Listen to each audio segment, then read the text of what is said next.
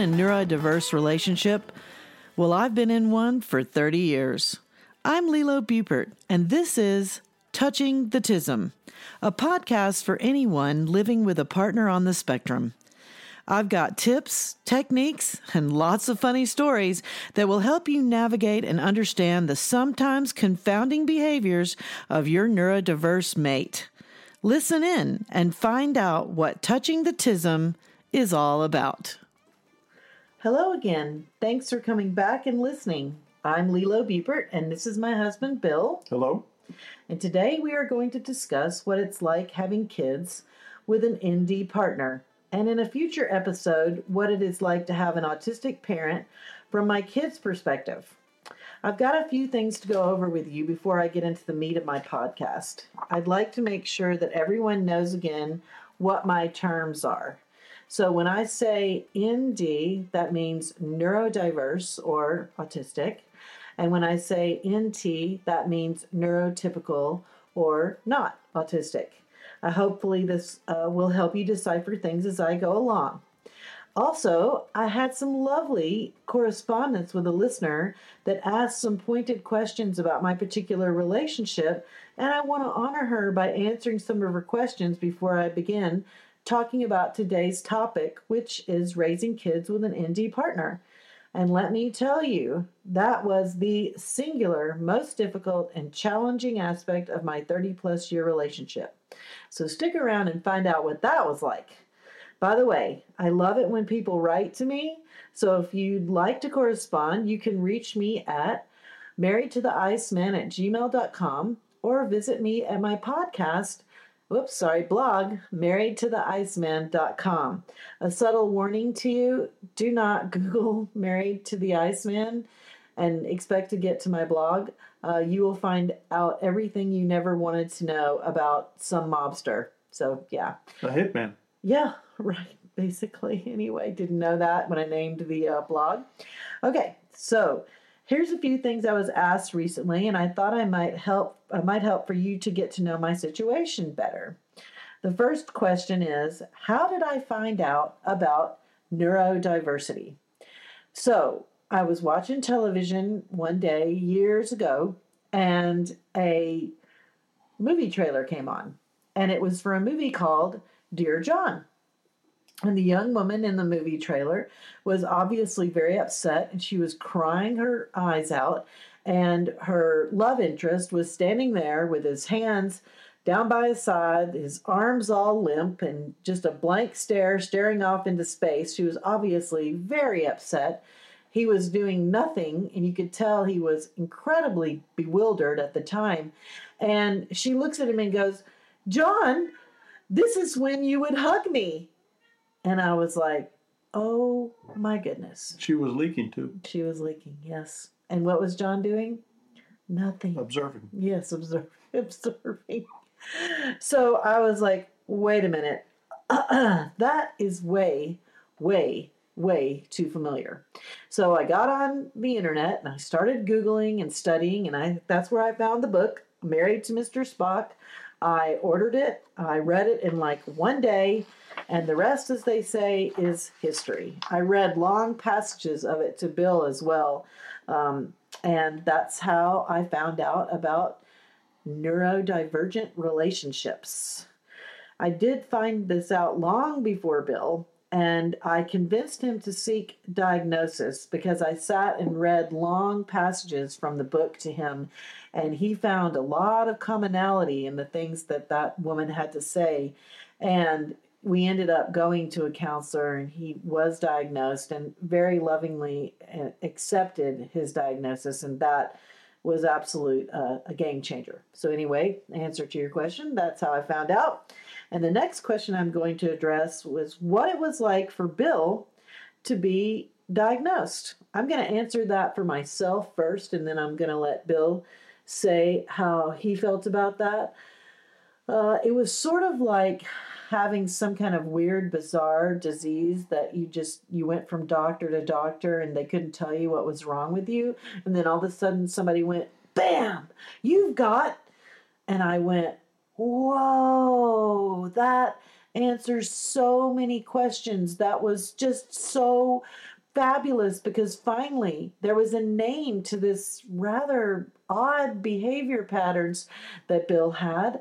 And I was just absolutely flabbergasted that this was it. And once I knew, I could go out and I could learn and I could work through it.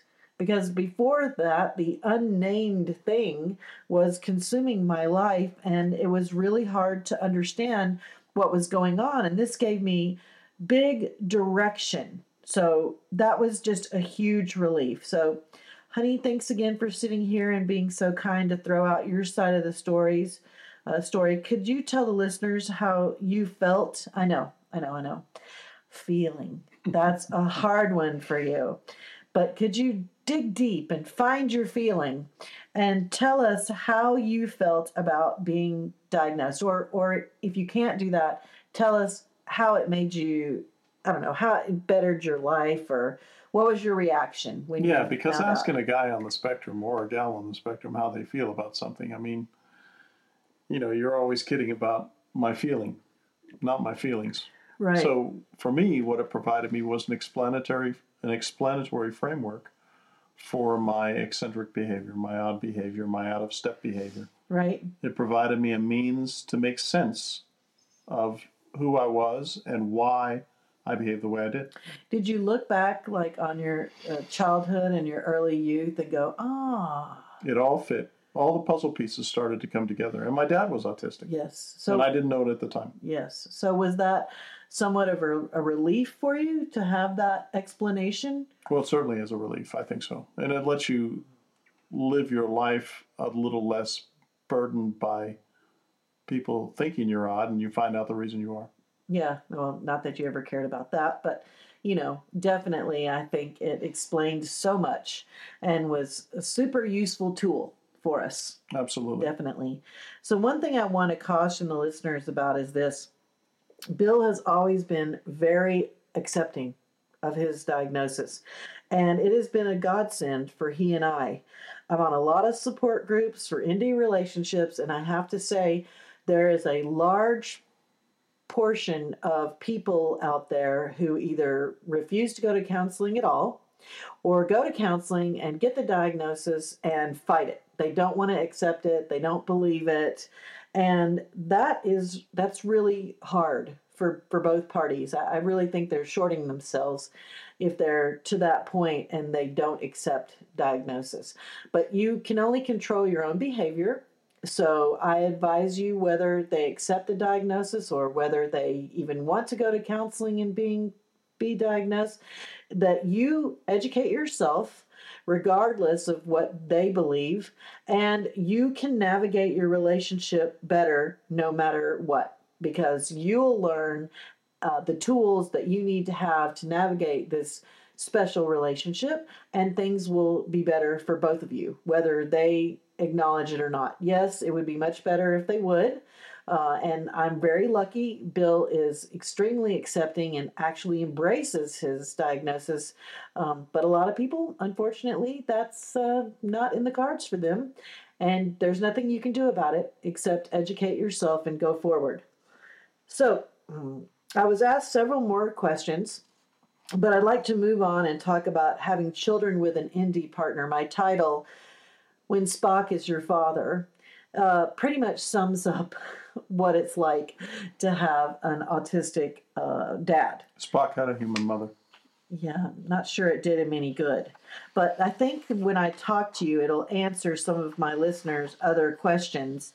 And if not, please feel to write me again and I will be more pointed. So here's where my story gets a little challenging. Keep in mind that we have 5 kids. We have his, mine, and 3 together. I homeschooled 4 of the kids full-time and the 5th child part of the time, 24 years minimum. It was a lot. And on top of that, Bill was gone a lot. And I mean a lot. 337 days in 1 year when we lived in Okinawa. Pre-911. Yep. He was an Army officer and attached to Special Forces and did all kinds of secret squirrel stuff. that I didn't know about. I didn't know where he was, or when he'd go home, I'd get the phone call, "Hey, honey, I won't be home for dinner." And I'd be like, oh, "Okay, when will we be home?" "I don't know." "Okay, well, where are you going?" "I can't tell you." "Okay, well, when will you be back?" "I don't know." And there was no internet then. No cell phones. I'm living in a foreign country. It's hard to read the language, hard to speak the language. I've got 4 little kids, and he's gone.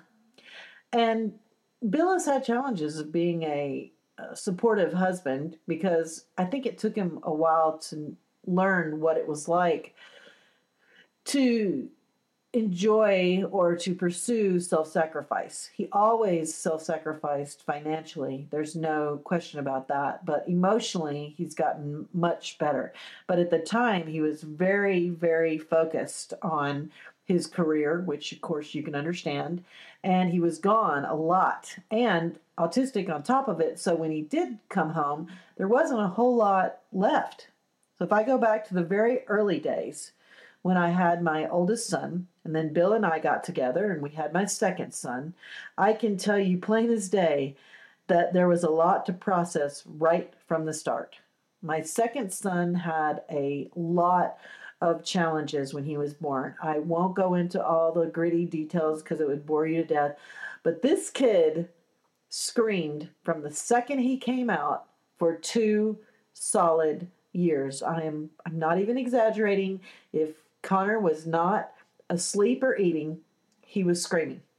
I mean, this would have been a nightmare for any person, but you are gifted with that kid and an ND parent, and I'm telling you, it was holy hell. It was awful.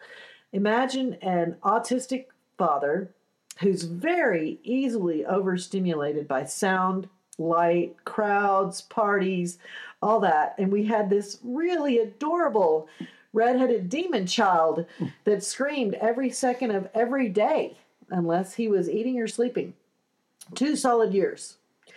Bill, could you take us back to those days and give us some impressions of what it was like for you as an ND person to try to take care of a extremely challenging, screaming, loud, no way to comfort baby? I mean, you're dealing with overstimulation on an epic level. How did you deal with that? It was incredibly difficult, but of course I'm invested with the love of my son that you gave me, and he was quite the challenge. But ear protection went a long way, and I really did, and that really did ameliorate some of it. But the fact that no matter what you did, you couldn't stop him from being upset or crying. Sometimes one could take advantage of it, and I know you did at times too, where if the baby's in the crib, he's crying. If the baby's in your arms, he's crying. So we would take time out from the crying on occasion, and Connor would cry in his crib, and I'd feel a little bad about it, but there it was. It was a struggle. Remember when we were on that road trip and we'd driven like 500 miles that day, and you and I both have ear protection. We've changed his diaper. We've fed him. We played with him. We've sung to him. Poor little Kyle, my oldest son, he really tried hard to help, the brother, and it wasn't working. He was just screaming his guts out, and there was absolutely nothing and it was midnight, and he was still screaming. Well, we did make a discovery, though, during that time, and We that's did. that we got something that simulated road noise, put it under his crib, and it did, to a certain It extent, did help. soothe him. It actually vibrated the crib. Yeah, but we wouldn't have known without that road trip. Yeah, at midnight he finally went to sleep. I can't tell you how many times we stood outside outside of the restaurant. One of us stood outside of the restaurant while he screamed his guts out, and the other person ate their dinner and then came out, and we traded. Yep. Yeah, it was hard. So not only did Bill and I have the challenge of raising our little son that was absolutely the most challenging baby I've ever known, but we were dealing with an ND relationship that we didn't even know about. It was so difficult. And things got even more challenging after that as I had 2 more children. Thankfully, they didn't have any of the issues that my second son had. But as I had more children, it became painfully obvious that I was in charge of pretty much everything that had to do with kids. when Bill would come home from work, when he actually did come home from work and wasn't in some third world country, the kids would run up to me and be like, Daddy! And they just wanted to spend time with him and see him because, they'd been with Mom all day. And he would poo-poo them away. He would shoo them off. And that was really hard for me because, first of all, I desperately needed relief, and all he wanted was to be left alone. Relief. Yeah, that was really hard.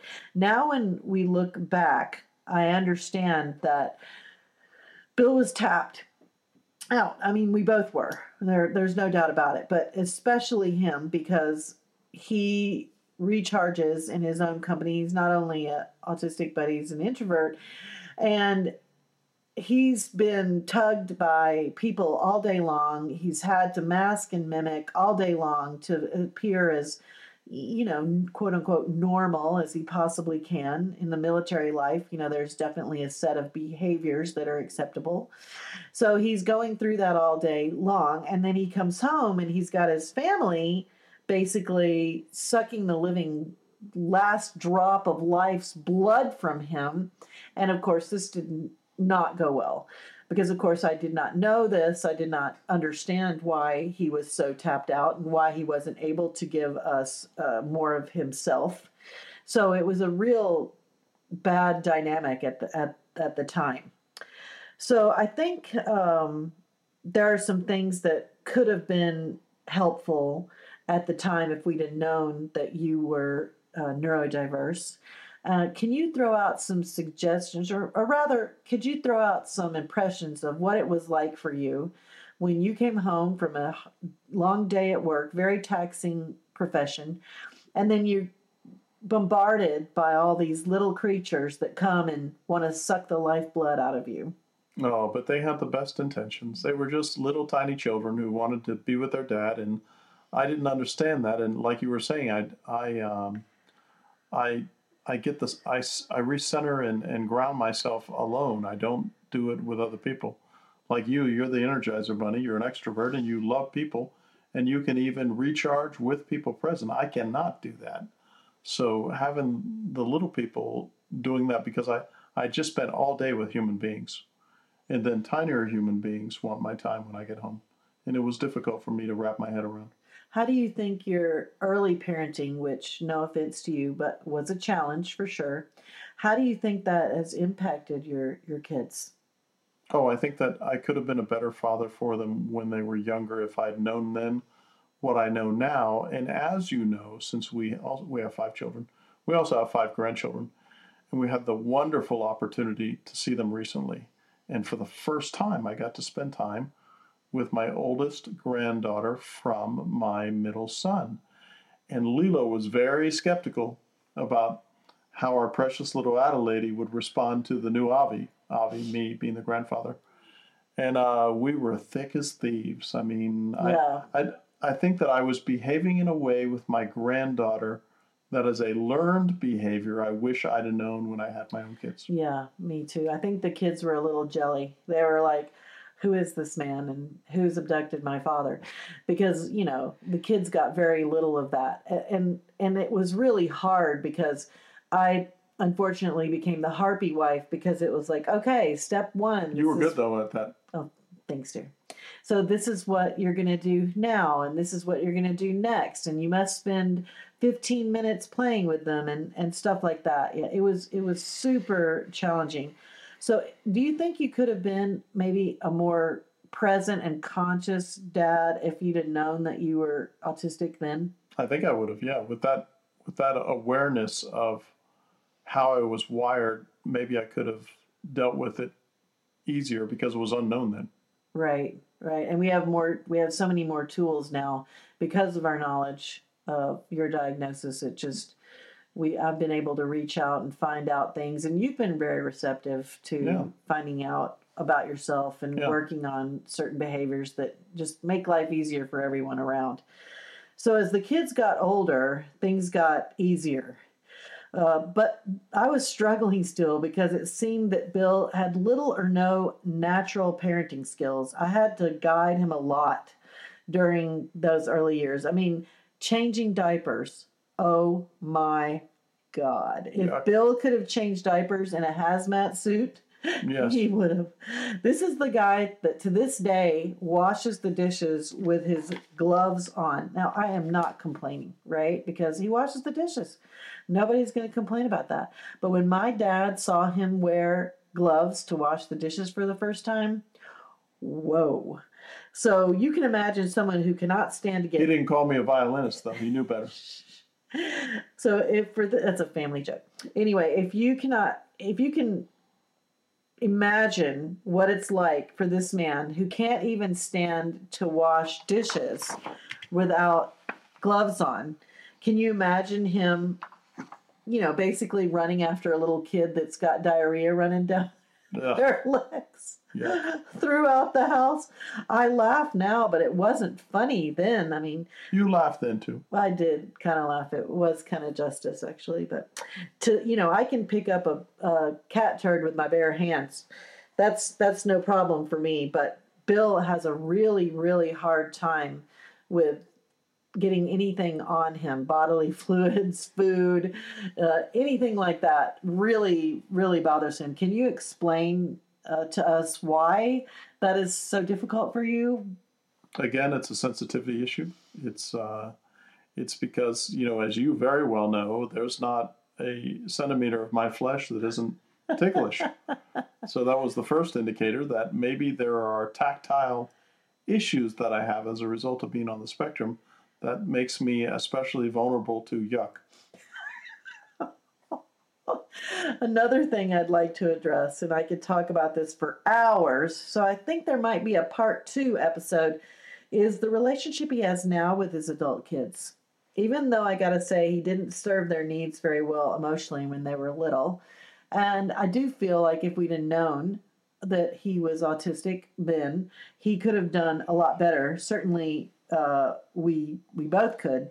He has an excellent relationship with his adult children because he can use logic to influence them, and he has always been the calm, strong dad. And that has been a blessing for our children when they were young or adults. Well, it's not simply logic. It's that you and I have been around the block. I've been around the block, and sometimes they seek out advice. Sometimes they don't. Sometimes we offer them advice that they don't ask for. Sure. Sometimes they request it of us.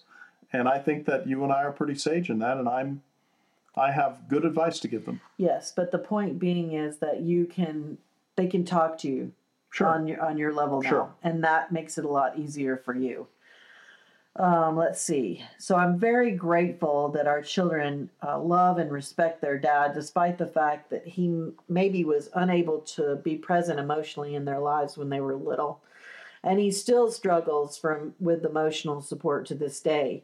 So NT partners, this is something that you may be faced with. It's hard to face that you may feel terribly alone at times, and you will have to explain a lot of your partner's behavior to your kids if you choose to do so. If your ND partner is willing and able to discuss what it is like being autistic, I highly recommend you allow them to communicate with the kids. So don't be the in-between person. That's not a healthy place to be. Have your ND partner talk to the children and explain what it's like and why they might need some special circumstances or some unusual requests like time away or things like that. It's not personal. Dad just needs to go decompress for a little while because he's had it. He's overstimulated. He's tapped out. And I think your kids might be able to understand their parent on a more empathetic level. Kids are smart and intuitive, and it helps if you arm them with information. Then they don't take it personally so much and think it's them. Daddy's not playing with me. What did I do wrong? Oh, honey, you didn't do anything wrong. Dad, could you please tell them why you don't feel like playing right now? Those things are important to do for your kids. Again, I'm big on knowledge is power. Lastly, I'd like to answer this one question. Are any of my children on the spectrum? When my boys were growing up, they were heavily influenced by my husband's behavior. It is without a doubt that our youngest son is ND, and it is possible that my second son is as well. Bill's dad, as we mentioned before, was autistic, and I read a bunch on the hereditary aspects of autism. But if nothing else, I caution you to be prepared that if you have children, there's a distinct possibility that they might be autistic. It's a gift. Or at the very least, have the autistic cousins. In our house, that's what we call affectations of autism. My youngest son had a lot of the telltale signs of autism, like walking on his tiptoes and certain behavioral signs when he was young, and my second son as well. Now, as adults, two of my sons have certain character traits of autism, and the youngest undoubtedly ND. And that's one of the reasons I do this podcast. My youngest son. I want young women, especially, who are in ND relationships to appreciate their autistic partners for what they are and to learn from the many, many, many mistakes I made as a young woman. If I'd have known early on what I was dealing with, I could have been a lot more loving, patient, and kind, and I think it would have helped so much. Although we are pretty certain that two of our sons are ND, neither one of them have chosen to go to professional counseling and being diagnosed, but it doesn't matter because we know Bill is, and we know the signs, and we know the things that they need to deal with and reckon with. And I talk a lot with my youngest son's soon-to-be wife and try to counsel her on ways to deal with some of the things that might be a little bit challenging. So they're aware of their characteristics, and they know that Bill and I have worked through a lot. And I think we have been, in that respect, a good example to them because we made it through some really difficult times because we did not know that Bill was on the spectrum.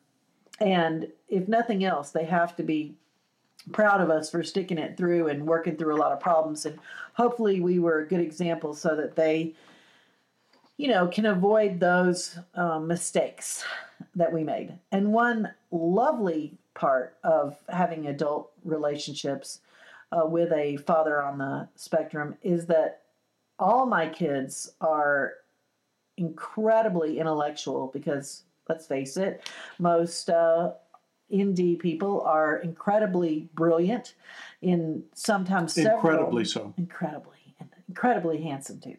And they are, incredibly brilliant in whatever their particular interests are. And our children have had to reach a high bar to be able to communicate with their dad and find commonality and connection. And because it wasn't always easy to get dad's attention or talk to dad, they worked extra hard, and that has made them incredibly educated and well-read so they can speak to dad on his own terms. So one last question, or actually series of questions for you, Bill. What would you have done differently with the kids if you had known you were ND then? Well, if I'd have known then, I would have known, the constraints and the boundary conditions of being ND. And because of that, I would have been able to come to you and say, look, I'm very ritualistic. I'm very set to time. So let me come home for 15 minutes, and then I'll come out after 15 minutes and I'll play for 45 minutes with the children. And then you and I would come to other conclusions, but we'd be able to shape the conditions better because it wouldn't be unknown, it'd be known what my needs and limitations were. Yeah, I definitely feel that if Bill could have said, when I come home, I need 15 minutes just to go change my clothes and stare at the wall for 5 minutes before I come out, and then I'll be willing to play with the kids, things would have just gone so much better. Because, of course, you can imagine I'm confounded that he doesn't want to play with his own kids, but I didn't know that he was absolutely, positively, completely drained. I do feel like Bill's chronic fatigue is a part of the puzzle. The reason he's always exhausted is that he has to mask and mimic for the public all the time, and it just sucks the living life out of him. Would you agree to that, honey? I agree with that, and it is exhausting to do that. So, what advice would you give to new neurodiverse couples on how to weather all the craziness that goes on in a household of young families? How can an ND person survive it? Well, because we're creatures of ritual, time, reflection, our neurostats are practically unlimited because we don't have the ways to stopgap that or backstop it that you do as neurotypicals that set times of what we're going to do. We're going to play with the children for an hour, and we're going to do it at this place, and we're going to do these things. And, setting preconditions and shaping what that's going to look like when you're engaging with even your own children. I know it sounds a bit harsh. That helps a whole lot for those of us on the spectrum. Yeah, I think that end game thing that you mentioned is really important because Bill's the guy of, well, we're going to a party. Well, what time are we leaving? Not soon enough. They're not really his thing. But if I say, okay, we're going to a party at 8 o'clock and we're going to leave at midnight, he's okay with that because he knows in advance what is to be expected of him. And I'll bring my books and my Kindle in case I need to decompress. No, not at a party. Remember that NDs get overstimulated easily, and a crazy, loud, chaotic household can be overwhelming, causing them to retreat into a safer place or into their own head, neither place being particularly helpful to you. So setting up expectation helps a lot, along with chore charts. Yes, I know. It sounds ridiculous. What a great idea, though. Yeah, for a grown man, right, to need a chore chart. But I'm telling you. Oh, I thought you were talking about the kids. No, I'm talking about you. Oh, okay. But it can be super helpful to keep the NT partner from being a total nag. Plus, with small babies, it can really help if you say things like, on Monday, Wednesday, and Friday. I don't think it could stop you from being a total nag. Oh, Bill. On Monday, Wednesday, and Friday, you get up in the middle of the night if so-and-so wakes up, okay? You're going to sing to them. You're going to change their diaper. You're going to give them their bottle or whatever your instructions are. Rock them for 5 minutes. Put them back to bed. Cover them up. Pet them. Tell them night-night and leave. I know that it sounds ridiculous and it should be innate that dad knows how to do these things, but I'm here to tell you, in a lot of neurodiverse people, it is not. And you have to help them a little bit, teach them how to do these things. And once they get the hang of it, they'll do this automatically. But I'm warning you, don't expect to break the routine. They're not getting up on a Tuesday, okay? If you say Monday, Wednesday, and Friday, that's their days to get up in the middle of the night with the baby. Tuesday is a no-go. Not going to happen. So I've got a lot more to say. So come back for part 2 of When Spock is Your Father for thoughts from my kids on how having an ND father affected their life, for better or for worse. Please feel free to write me at marriedtotheiceman@gmail.com or check out my blog at marriedtotheiceman.com. Also, feel free to check out Bill's podcast, The Stimulating Chasing Ghosts, an Irregular Warfare podcast, or The Dash, a Stoic Leadership podcast. Superlative. Ooh, superlative podcast. Thanks for listening, and until next time, live long and prosper.